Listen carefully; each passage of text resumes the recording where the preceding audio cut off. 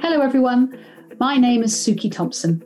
Welcome to Reset, the podcast, a place for you to get some inspiration and advice to help you live a more fulfilling work life.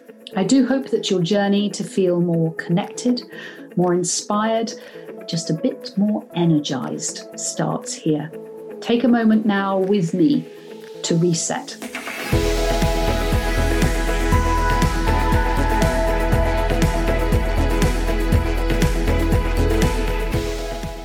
This week, Suki gets to hear all about Lex Bradshaw-Zanger's self-described squiggly career and the journey which has led him to the esteemed position of Chief Marketing and Digital Officer at L'Oréal.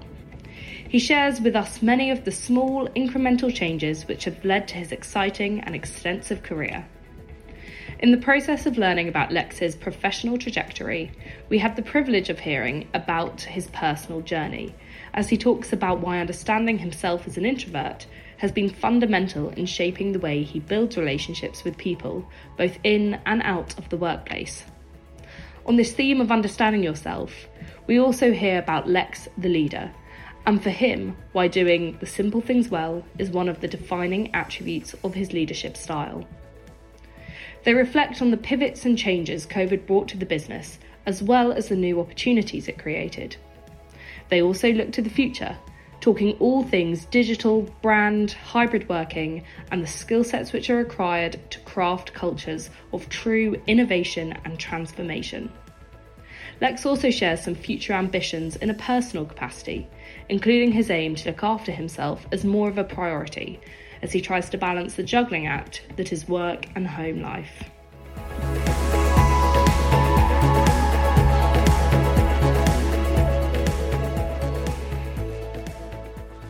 Lex, hi, how are you doing today?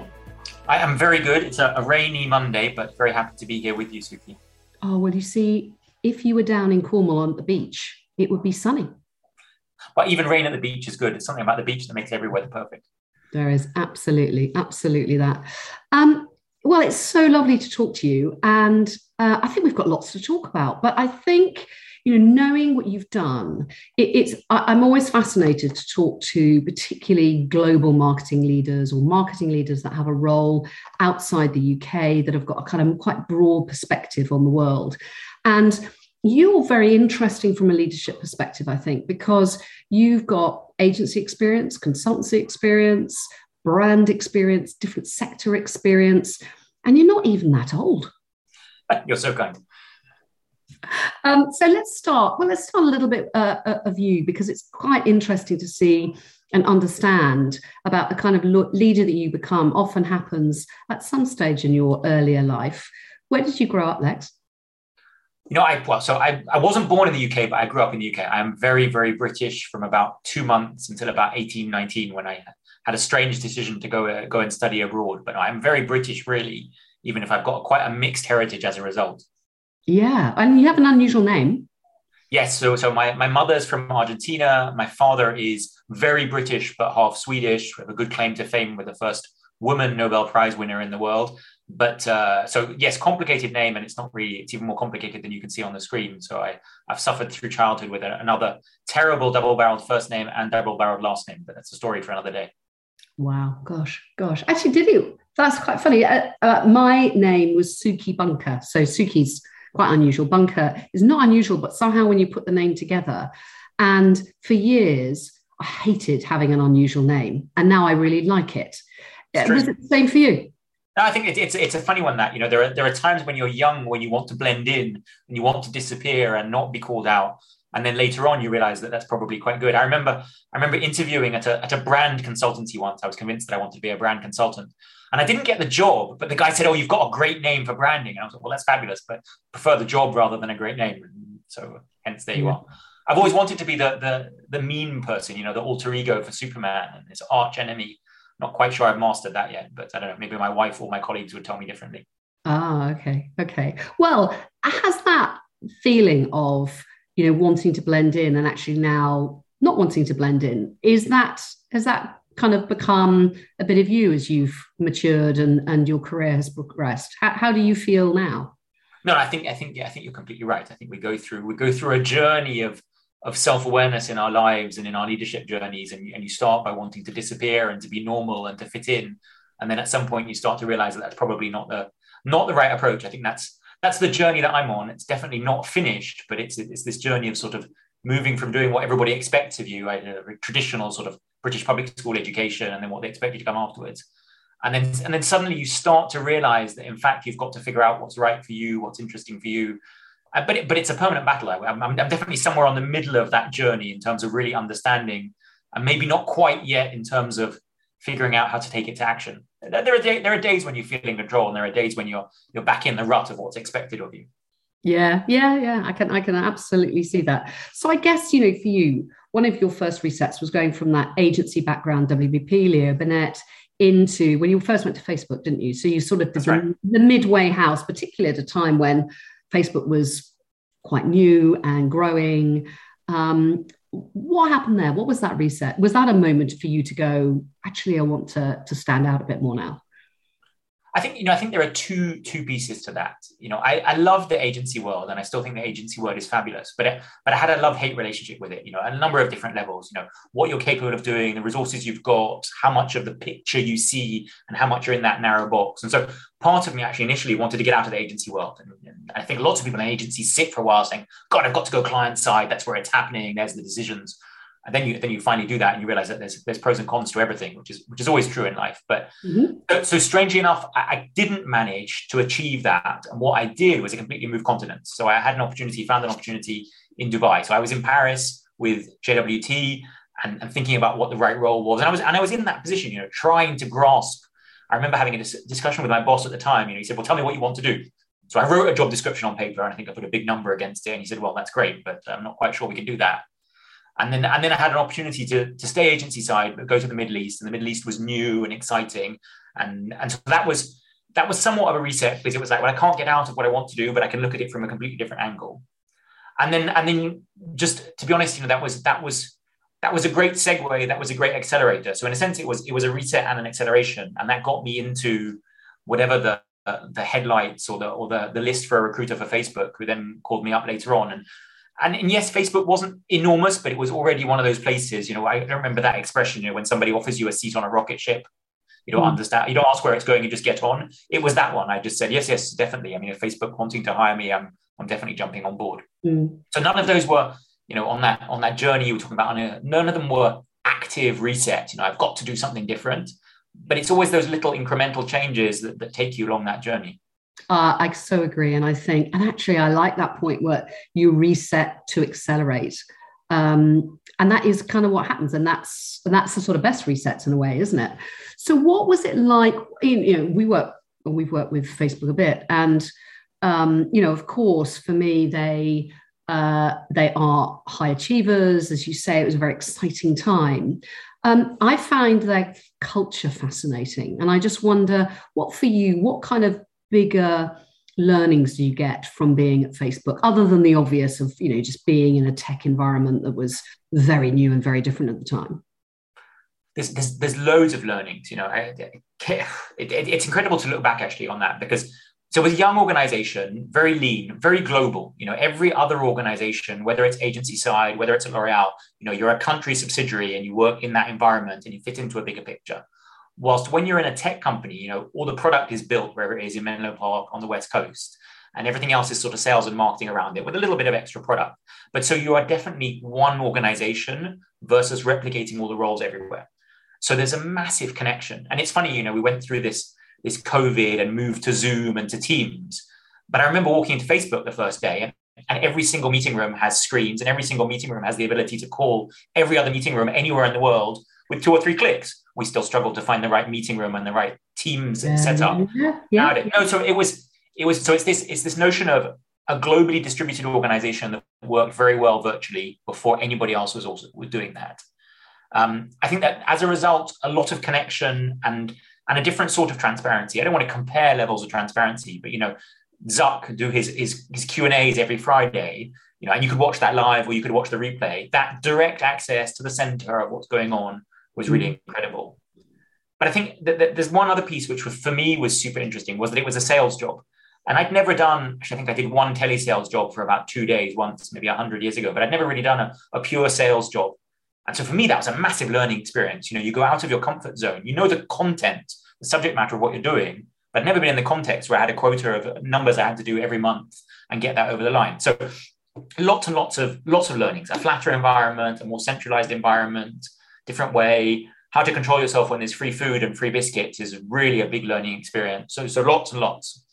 So I think that's really interesting. I was listening to Stephen Bartlett the weekend, and he was saying that his previous company, before he left it, their sort of USP was working remotely, that sort of free lunches, working in a much more flexible way, having different kind of holidays. You could work from abroad. And now, since COVID, loads of companies are doing that. They're embracing very different ways of working.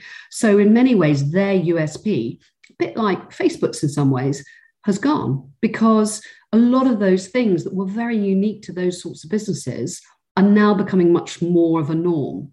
And I wonder if you've taken some of those learnings from being at Facebook at that time into your subsequent jobs, or you can see that that's evolving, maybe even L'Oreal now. Yeah, I think it's an enormous can of worms now, because I think the whole my hybrid and where people are and working from home. So I think there's a couple of things. I think one is understanding the type of work that you do, the way teams interact, and what sort of organization you fit into is critical. And then there's the meta-analysis of what works on a screen and what works in person differently. I think if I think back to my own personal experiences at Facebook, we were a sales team. Normally, you're a team of 2 looking after a portfolio of clients, not a massive matrix across the organization. You have to go out and see your clients. So to be honest, whether you're working with people in your local office or globally didn't make any difference. The people that you needed FaceTime with were the clients. And so you needed to go and see them. And that was great, because you could go to wherever. I looked after P&G, I looked after some telcos and some banks. You turn up to reception, you say you're from Facebook, even the security guard gets excited. So that piece of it, understanding the dynamic of the organization. Where I work now, I look after all of the expert functions across what is 37 brands in the UK and Ireland. We're very, very matrixed. We need to interact with a lot of different internal stakeholders, and you need to see those people physically. And so then you flip into, we know that people we've met in person, people we've built a relationship with in person, physically, over dinner, over coffee, whatever, you're then very efficient over video. People who you don't know so well, it's sometimes harder. Now, I think that's a generalization, because I think, I'm an introvert. I'm not very good with people. And so I've spent a lot of time quite enjoying the bits of lockdown where I have to meet new people on Zoom, because I feel much safer when you're inside that box and when I'm inside the other one. So there's a lot of different elements that go in there. And I hate to make these rash generalizations about, we can do everything virtually now and it works perfectly. But that is interesting, isn't it? Just touching on that a little bit more now, and we'll come back to the next bit of your career in a minute. But how do you, particularly as an introvert, because it's quite unusual having marketeers as introverts, they tend to be much more extrovert. How do you get to know your team at a depth that makes it an effective relationship, or more effective for them to succeed? I don't know whether that's a question for me or for them, but I know what I need to do. I know that I need to meet people as humans, as individuals, as parents, as partners. It's not about digging into private lives where people don't want to share, but it's about really building a relationship and a way of communicating with the individual in front of me. And I know I need that. So I know I can't build that 1 to 20 or 1 to 50 or 1 to 200 in one go. I need to almost pick people off one by one and start to understand who they are. So I know that that's important for me. And so that's what I do. I've figured that out on my journey of self-awareness, of leadership, or whatever it might be, that the way I interact properly with people is building that relationship one-to-one. And then when they're in a group, we can engage better. And I'm more comfortable. There is a very selfish piece about that. A lot of what I've just said is about me and not necessarily about them. I hope it helps them as well, but it's what makes me feel comfortable and gets the best out of our relationship, collaboration, whatever it might be. Mm. But I think, of course, it makes lots of sense, doesn't it? Because I think people want to be valued. I think you're right. People will share whatever they feel they need to share. But if you give them the opportunity to open up and have a conversation about whatever is impacting them at work, and it might be genuine work things, it might be something that's outside work, then they are more likely to be able to perform at their best because they've been able to have that conversation, or if they need that conversation, they feel that they can come to you. And if you have that conversation, then it's likely the rest of your team will as well. Definitely. And has it been, do you find it more difficult now, or is it easier now? I mean, you said, you quite like it because it's in the square on Zoom, and that's quite a nice place to be. Are you finding that more challenging? Do you think your team find that more challenging, or does it actually, to some people say, no, this is better, and some people, it's not so good? I think there's a real mixture of everything. So overall, going back to your original question, I find that more easy because on my journey of self-awareness, I've discovered how I need to build relationships with people. So I know that I have to do that in person or one-to-one, on video, whatever it might be. I think what we found from a work point of view in our teams is that there has got to be this balance. We're hyper-productive in working from home, hyper-productive clicking from one meeting to another. And so when there's a lot of workload, when things are going crazy, that works very well. When we need to do things that are more around collaboration, thinking together, then we need that. I love whiteboards, and I've tried every single thing possible that's digital because I'm definitely a geek. Anything with a cable or batteries, I'm in. But I have not found the whiteboard solution. I have in my office in Hammersmith, I have this clever Samsung digital whiteboard. It's great, but it's not really easy to use. So I had to buy somebody to put a real one up on the wall, and now I have pens. I've tried everything on Teams and Zooms with, I have this Apple stylus trying to do it, but nothing beats a big piece of paper or on the wall and pens, and that you need to be in person for. Yeah, I agree. My IT colleagues have even bought this wonderful camera that sits above the whiteboard that you press a button and it transmits the whiteboard over the video conference, but it's still not quite the same. Yeah, that's funny, isn't it? Yeah, I do. I just think there are some things that feel better. And, however much we think we're close to seeing somebody, it was very interesting being at the Advertising Week Festival the week before last, or actually even in the Oyster Catchers event last week. It is funny seeing lots of people again, and people you've met and spoken to maybe, almost on a weekly basis for the last couple of years, and then you suddenly meet them. There is a different dynamic. And I'm not sure about you, but we tried early on in the lockdown to do sort of coffee mornings and get together, and it's quite pained. It's quite hard to, I might have to say, shoot the shit, have a relaxed conversation. On Teams. It's quite a challenge. We ended up doing something slightly more informal but structured. We had sort of quiz games and bring a drink and do something. At least there was a reason to it. Yeah. Versus when you meet someone in real life, like you last Friday, I was in Oxford. There was a marketing symposium, and I see people that I work with. A very different conversation when you're just standing with a cup of coffee that we haven't been able to do through the screen. Yeah, exactly, and it's lovely. And somehow our conversation broadens out in a very different way. Just because it does, it's different. Actually, I think it's a kind of different conversation. It's probably some evolution to the technology that will come. I remember having a girlfriend a long time ago when we were living in different countries, and we would leave Skype on all day long. And it's a very different scenario to calling somebody up. I won't go into any more detail. There's nothing more obtuse than that, but it's just about the symbolism of having to connect and to disconnect versus having this sort of open channel of communication. And it is interesting, isn't it? Both my children I know yours are still at home, but mine have both left home. They're 22 and 24. And they call me. Jazz calls me a lot when she's walking. Yeah. And, so she'll have the picture on. I might be able to see her. I might not. She'll then go back into her apartment. She'll be doing stuff. And, if it's a day when actually I can have that longer conversation with her, she just carries on with her life. I just happen to be on a phone next to her. So that's a very, but she's very comfortable doing that. I've become comfortable doing that. I think that would be a weird thing to do with other people, but it is kind of about the only way that you can have a proper conversation. You need to do sort of proper things at the same time. I guess, it probably does. It links back into that fundamental behavior trait that we have that makes us feel relaxed or makes us do something slightly different. There is not much that's particularly informal about sitting in front of a screen, is there? Yeah. Although I think, some of those, both Amazon and Facebook, or it's called a Meta now, you've launched all those devices with screens, and the Meta portal was something I dreamed about for a long time and then haven't bought it since they created it. But there will be a time when we get comfortable with that. We're getting closer. It's just not a critical mass yet. Yeah, exactly. I completely agree. I completely agree. So you went from Facebook to McDonald's, so a Yes. company that's very close to me. I've worked with them for a long time, um, and at a time for them, I think that digital was very important to McDonald's, but there was quite a difference between it being important and that actually doing it, let alone doing it well. And I wonder where you were. And I'm not saying anything that I don't say to them. So this is not some sort of great revelation. And it is quite different now.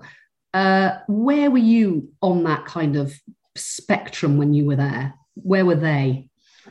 So, I mean, I think they were at a real kind of acceleration point. They hired a global chief digital officer from Amazon, if I remember, at the same time. And then there was a big push on both the marketing component of the brands and media and those sort of experiences. And at the same time, a big push into the e-commerce or the systems themselves. So France had been quite a leader in terms of deploying these units where you could order in store.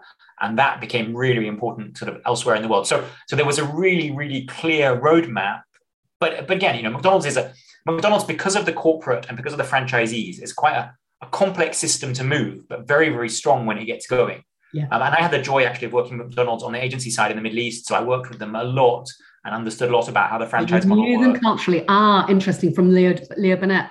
Yeah. So that was really interesting. And it's great because they really think through very hard. Working on the interior of the restaurants was super interesting, and thinking really hard.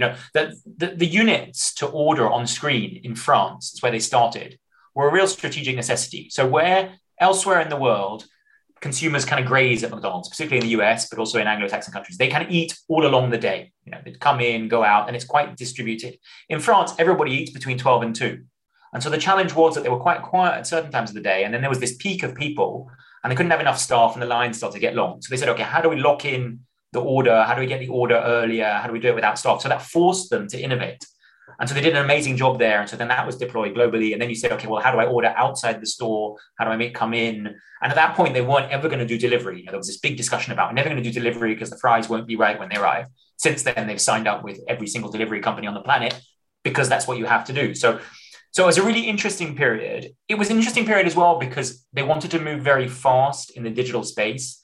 And so what happened is that in that time, digital had quite an overlap, both with IT and with marketing, trying to find its space.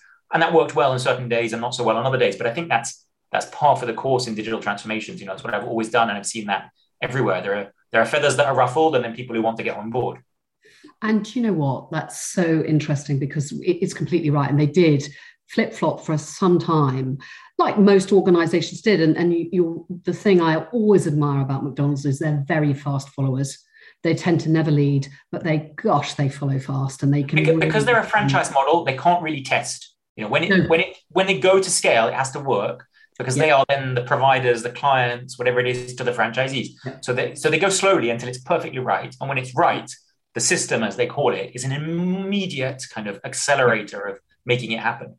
Yeah, and they have that lovely. They call it the triple stool, don't they? So the three-legged stool and for those people listening that don't know about it. So it is the franchisee, the McDonald's team, and then the suppliers. So, you, when you were at Leo's, absolutely critical part of that triumvirate, and they all fit together. And I often think for people, as I see, during the 10 years or so that I've worked and advised McDonald's, the people that work really well, that come in, have some sort of knowledge of McDonald's, whether it's been agency side, whether they've kind of learnt through the organization. People like Jill McDonald were there a long time, but she came in from BA. That was hard to begin with. Most people that come in get spat out quite quickly. Because isn't that the case for all organizations, though? We look at people's CVs. I'm recruiting like crazy at the moment. You look at people's skills, you look at what they've done. But the most important thing is to understand the DNA, the culture, how an organization works. Any organization, whether that's Facebook, Meta, L'Oreal, McDonald's, if you understand how the organization works, you can do anything. Yeah, I think you can. But it's interesting, isn't it? How would you articulate? Because I think this is part of the problem. You're absolutely right. But often it's difficult to explain what the DNA and culture of your organization is, particularly if it's a kind of more global or international. So, if you say you're hiring quite a lot at the moment, how do you explain and articulate the culture of L'Oréal? With difficulty? You don't explain a culture, because culture is nuance, it's experience, it's how people work together. You have to talk about practical things that can be taken kind of as part of the recipe. It's an ensemble of different things. We talk about our matrix organization, we talk about innovation, we talk about wanting to drive for excellence, talk about the purpose, talk about our brand portfolio. I think, a lot of the hiring I'm doing at the moment, people don't realize the breadth of the brand portfolio. They hear L'Oréal and they think L'Oréal Paris or L'Oréal Pro, and that's about it. So just educating people to say, okay, well, in the UK, we've got 37 brands. Globally, we've got over 60. And suddenly, okay, so that completely spins my mind around very differently about how you're working. Yes. But you're right. It's very hard to define culture. And so that's why people who have experiences of organizations, inside, outside, boomerangs, whatever it might be, are extremely valuable, because they know what the codes are, the way things work, how to engage. Yeah. So you've now been at L'Oréal for over 5 years. And I think you've done some pretty exciting and innovative things in that time. How have you been able to be maybe the leader that you've wanted to do? How have you been able to get through and enable L'Oréal to do some of those things? It's a good question. I'm not quite sure I know the answer to that one. I think, I take everything back to people these days. It's about knowing what people above you, people below you, people alongside you want to do, and how to get them excited. My first role, I was CMO for the Africa Middle East zone. So that was super exciting. I'd lived in the Middle East. I knew about the Middle East. Really happy to come back. I didn't really know Africa very much.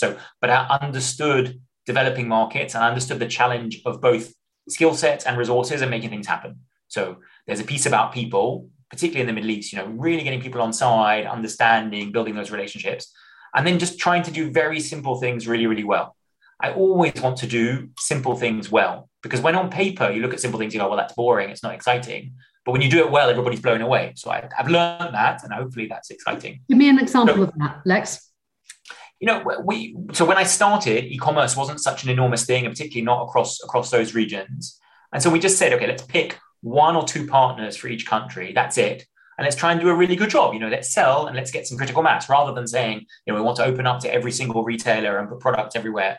And we picked a couple of partners. One partner we picked, I remember there's an e-commerce company across Africa called Jumia. Really exciting company, really slow to grow because of those markets, but sticking with them time after time. And, even now, I sometimes get a note every now and again from South Africa, from Kenya, from Morocco, from Egypt, this partnership that we kicked off in such and such hotel on such and such a day is now growing. So it's about picking big fundamentals, trying to do them really well and making sure they grow, but also making sure that everybody is super aligned. In an organization like ours, where there are lots of priorities, lots of brands, lots of things going on, making sure that it's super, super clear. And I think that's still something that I'm still learning on, because I get excited about lots of things at the same time and get quite emotional about them and want to do everything.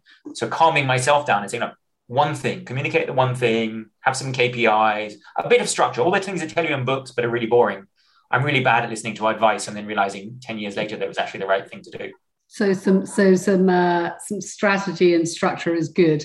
It's interesting, isn't it? Because you said so much of it now sits with the people and sits with that culture. I think traditionally we would always say it's strategy, then structure, then people. And that's the way, if you're trying to make marketing happen, if you're trying to make business happen, that's what you need. Do you think that's right now? Is that the place to start? So, I like the sound of it, and it sounds right. But I think what I realized that I spend most of my time thinking about at the moment is, what are the right skills for our people? So I think actually we've almost flipped it over. Marketing's got so complicated, so broad, between the number of channels, between data, between slipping into commerce, that we need to think much more about the skills people have.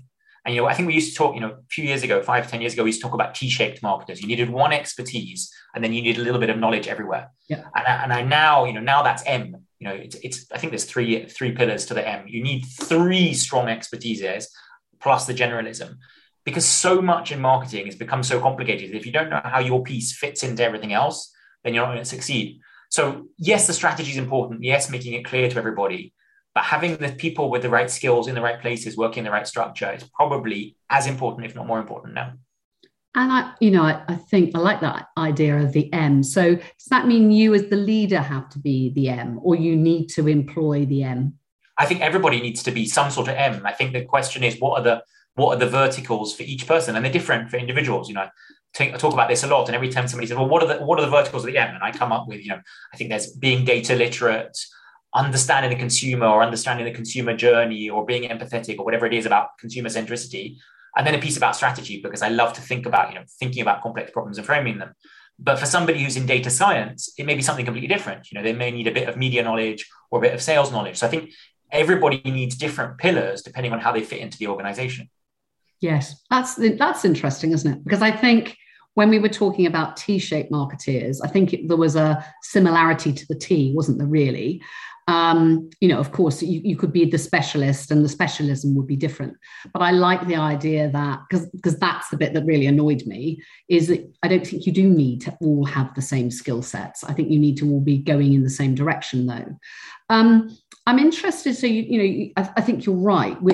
It's absolutely a conversation I'm having all the time. We're having all the time around where marketing is going. And, a lot of companies over the last couple of years have become very digitally enabled. They've looked at e-commerce.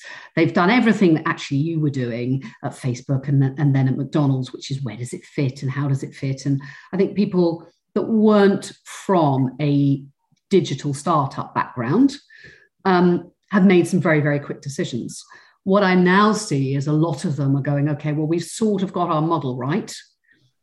We've now got to look to go from perhaps survival to thriving, or actually we've put in place some stuff that's probably not right. It was a good quick fix, but we need to now really look at this differently in order to be able to meet our new customer needs and again to grow. Where are you? What's happening in the L'Oreal world? Wow, that's an enormous question. I think, let me tease a few bits out of that. So I think the first one is that the digital transformation in marketing is never, ever done. I think there's sometimes this notion that, we've done digital, we've got it under control, we know where it's happening. There's always a new thing appearing in marketing, and that's what digital transformation is. I think we used to call it digital 5 years ago, then suddenly pandemic hit, we called it e-commerce because everybody flipped to e-commerce and the channel shift. A lot of the conversations we're having at the moment around data, because that's kind of the thing that's hot at the moment. So I think the first piece is that digital transformation is never done. And so that means that you've always got to be thinking about, okay, how do I transform? What's the next piece? If marketing is a combination of art and science, it's never going to be completely scientific and completely kind of locked down into its square box. So I think that's the first piece. The other piece that always bothers me is whether it's marketing or digital, and I have a great deal of respect for academics and universities because it's very important, but not everything that you do on the job you can learn in the classroom. There has to be a combination of both. As somebody said, I stole their quote, which was digital was a bit like a sport. You need to practice to make it work. You can start to figure out some of it from a video or from a textbook. So when you put all of those two things together, we're still transforming and you've got to test and learn to do it. That creates the environment to say, okay, I need to be thinking about certain things. They need to get to maturity. I need to be passed off. And then I need people at the front end in innovation. So I think whether it's an organization that's tried something out and said it's failed, there's still a learning piece there. Whether they've jumped into the metaverse and spent millions now to create whatever, I don't know. I think I read something about a Chipotle virtual restaurant. There's massive amounts of learning in that. It may not be where they're making their money, but you've got to test these things to learn. E-commerce is a great example. It takes, I make this joke, it's probably a poor one. It takes a consumer about 30 seconds to open their wallet, take out their credit card and type the numbers into the screen. For a CPG organization to list the product on Amazon or any e-commerce site, get the right visuals up online, the right keywords, the copy, drive some media to it, make sure they can fulfill from a supply chain point of view, that takes months. So you've got to be ahead of the game. You've got to keep thinking. Yeah. And yeah, I'm just laughing at that. It's so true, isn't it? I mean, literally customers want to be as quick as possible. And the quicker they need to be, the fewer clicks they have, obviously, the more complex that whole process is. I was talking to, actually a number of people, but Kenyatta Nelson from N Brown Group last week. And we had this conversation around following on from what we just talked about here now, which was are you focusing on performance marketing, or are you focusing on brand marketing, and how does the role of everything else fit around there? And he was very clear, and a bit like you, which was, do you know what? It's all about focus, and it's all about one word, which is marketing. There's no performance versus brand versus anything else. Are you drawn in that direction, or are you still very distinctive about the way you approach different channels, the way you look at marketing versus digital versus performance versus whatever you're going to call it? It depends who you're talking to, because as you get lower into the organization, people are doing the work, they need a space to work in. But at the overall level, yes, I hate digital marketing because I don't think digital marketing is a thing. I don't like the word digital anymore because it's a bit vague. Yes, it needs to be marketing as a whole. And yes, you need a balance between upper funnel and lower funnel, brand and performance. All these things need to balance. I think there has been, there was definitely a massive shift towards performance marketing when we went into COVID. You're opening up distribution channels. I think it's Benedict Evans who says that performance media is the new rent. And you need to look at it slightly differently. You don't look at it as a media channel. You look at it as, well, I haven't got people walking down the high street. I need them to see. I need eyeballs. And so I need to pay for that. So there's maybe a piece of performance media that is a table stakes now. But at the end of the day, yes, we're building brands. We're selling promises, ideals to people. Beauty is a very emotional category. You can't just be functional and say 2 for 1 at the bottom of the funnel. You've got to build the brand and build the excitement around it. Yeah, absolutely. Absolutely. And I think kind of even, it feels like even more so now, I think in a way, because we've been at home for a few years, now beauty becomes very important again. Are you seeing that in sales terms or not? So we see definite shifts between categories. Being a pure player in beauty and covering every category, it's really nice to be able to see that. When lockdowns first hit, people stopped wearing makeup and fragrance almost overnight. And then as the lockdown drew on and it was kind of more centering, looking at yourself, thinking about wellness, skincare just exploded. Skincare was already something that was growing, and then it's taken off. But then you've got these things, economists call the lipstick effect, where when the recession starts to hit or economy is slightly in crisis, people still buy makeup and lipstick. And so we see that makeup picked up massively as soon as lockdowns ended. So we see all the shifts between the categories. Yeah. But it's funny you ask about, the top and the bottom. My first job after university about 127 years ago was in the US in an agency, an advertising agency, but doing only brand consulting. So taking all of their branding work and selling it as a consulting product. And I think maybe that trained me to be, we call it media neutral, but I don't know if people say that anymore since about 1994, but just to love brands and the promise of the brand, not just the execution, but what it delivers on between the ears of the individuals touching it. And what do you do with your people? Because I think there are, of course, skills are changing quite rapidly. And you said, you're employing at the moment. Are you employing because you're growing and you need more people? Or are the skills that you need within your marketing teams differing? So a bit of both. Yes, I think new bits of the business are growing. E-commerce, what we're doing online, data-driven work.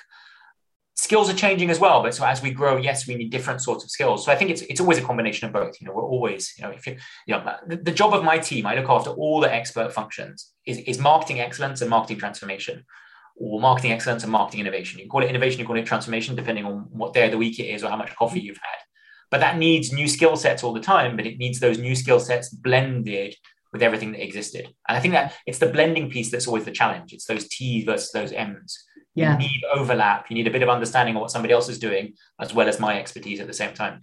And how do you bring those people together? Because I find we do work a lot with high performance teams in organizations, and they often sit in the innovation and the transformation teams. I mean, they sit often broadly in marketing, but particularly those two areas. And, I think there are a number of things that makes people right for that kind of part of the business, but also is quite challenging for them to perform at their best consistently. Because of the kind of people that they are. How do you find and how do you motivate those types of people?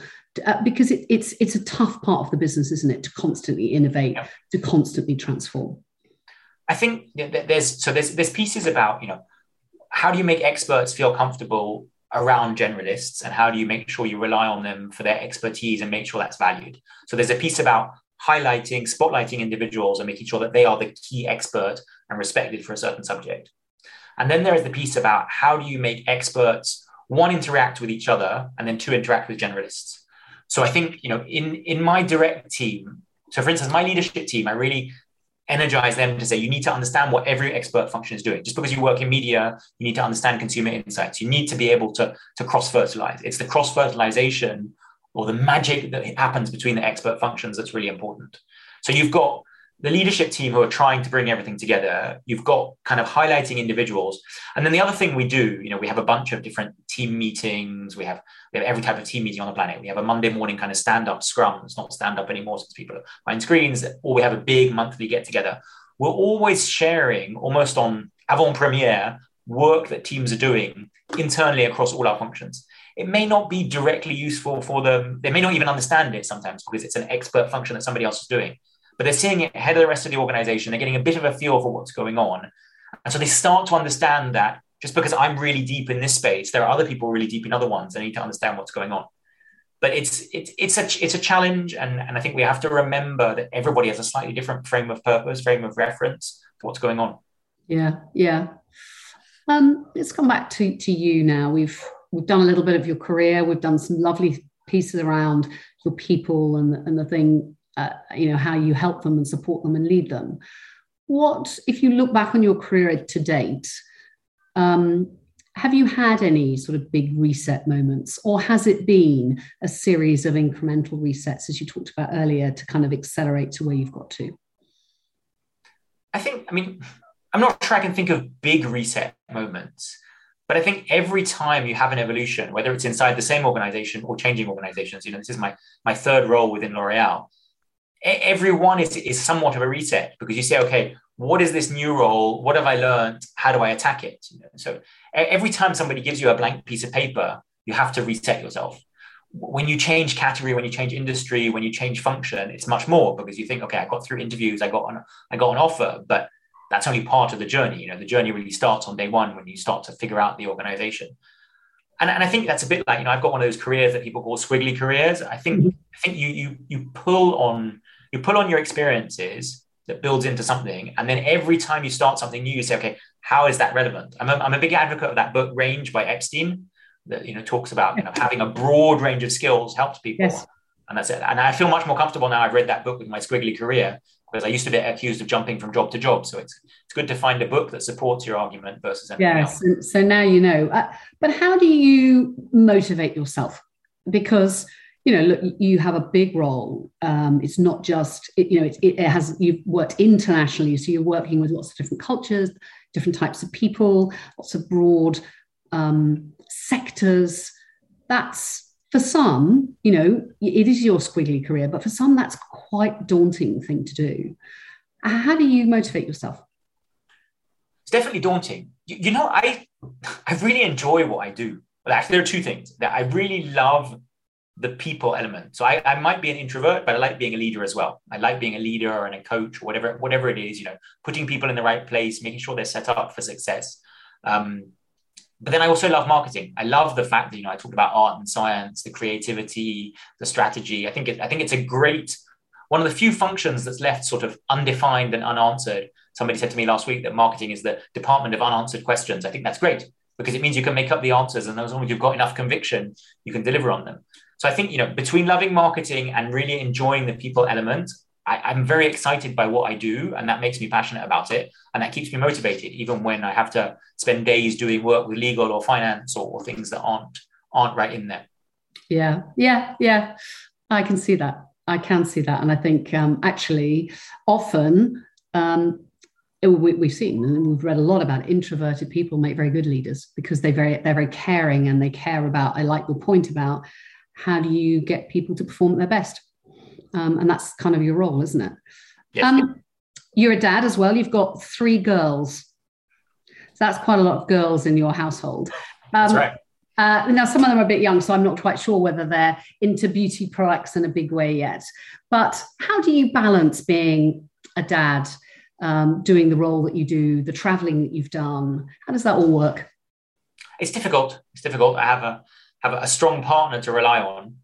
I'm definitely grateful to a certain extent to have a role that I've traveled much less over the last couple of years.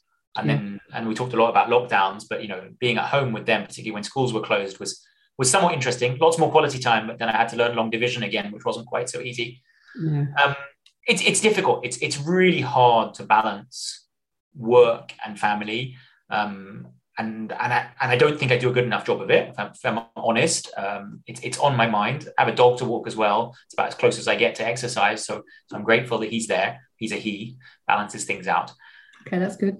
It's about being intentional. I think it's about finding the little things that make a difference. I try and take my kids to school almost every day of the week, whether we're walking, whether it's throwing them out the car, not at high speed, but when I'm driving into the office or into a meeting. But that makes a difference. It's funny. That my youngest daughter, she's the last one to get dropped off, and she has about 10 minutes or 15 minutes of kind of waiting after the other two have gone to school. That's pure quality time, even if we're sitting in the car parked somewhere in Southwest London.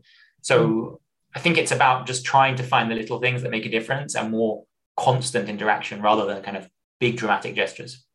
Yeah, I completely agree. And that's so interesting, isn't it? I think the number of people I now talk to who really try and take their children to school, as many days of the week as they can, where actually before they just didn't. It wasn't even something they could think about or consider because they commuted forever and they always left before the kids went to school. So, but it is extremely hard, and I'm really grateful that my wife is there to be able to support on that, because it's hard work to manage work and home life at the same time. Yeah. And then, you said you do a bit of walking with your dog. That's good. What else do you do to physically, mentally look after yourself? Not enough. Not enough at all. Cleaning up little bits of Barbie around the house. I don't do enough. I love to read and fiction, non-fiction. I think that's probably, we were talking about leadership journeys earlier. I've read a lot of kind of coaching and management and leadership and all these things. I enjoy those because it's not always through talking to somebody else that you find yourself. Sometimes you find it in a book. I talked about Range. The other book that I think is wonderful is Quiet by Susan Cain. Every introvert in the world's read that and tries to beat every extrovert over the head with it. So that's my job done. But I don't do enough to look after myself physically. It's always on my to-do list and always somewhere near the bottom.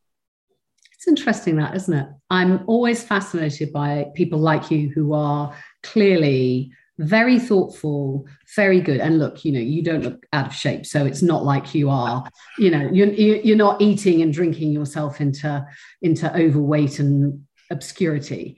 But, I think it's interesting that we don't make time. We don't make time for it because why is it not important enough? If you said to your children, and of course the answer would be, I'd like to be around for you for as long as I can.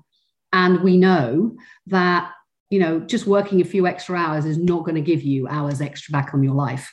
Whereas looking after yourself, doing some more exercise, absolutely will. Yeah, no, I completely agree. And I don't drink a lot and I don't smoke, but it's not enough. I met somebody a few months ago whose boss took them out once a month for a walk on the moors. And that was their one-to-one session. It was a kind of a 4 or 5 hour walk. I thought that was incredible, a combination of work and discussion and kind of meeting of the minds, but I haven't quite figured out how we can do that. Yeah. Hammersmith Broadway is not the most exciting place to walk around 500 times. Well, maybe for 5 hours not, but do you do walking meetings? No, I haven't got to that yet. But, okay, well, maybe that's one thing you might start doing. Makes a big difference. Look, Lex, it's so good to talk to you. I think, reflecting on our conversation, you are... you're very to the point. You're very thoughtful. I think the analogy that you are about small incremental resets for acceleration seems to be actually to define your career, to define the way that you lead, the way that you think about the passion you have for both marketing and leadership, but for your people as well. And, Tesco's has said for a long time, every little helps. And it really feels like for you, that is probably a good strapline, because every little does clearly help. And you are a very successful leader at L'Oreal. And I know from people who've worked with you how much they respect you and admire you. And certainly within the industry as well, you've done a lot for the industry, and you give a lot back. So thank you very much for talking to me today. Thank you. A real pleasure.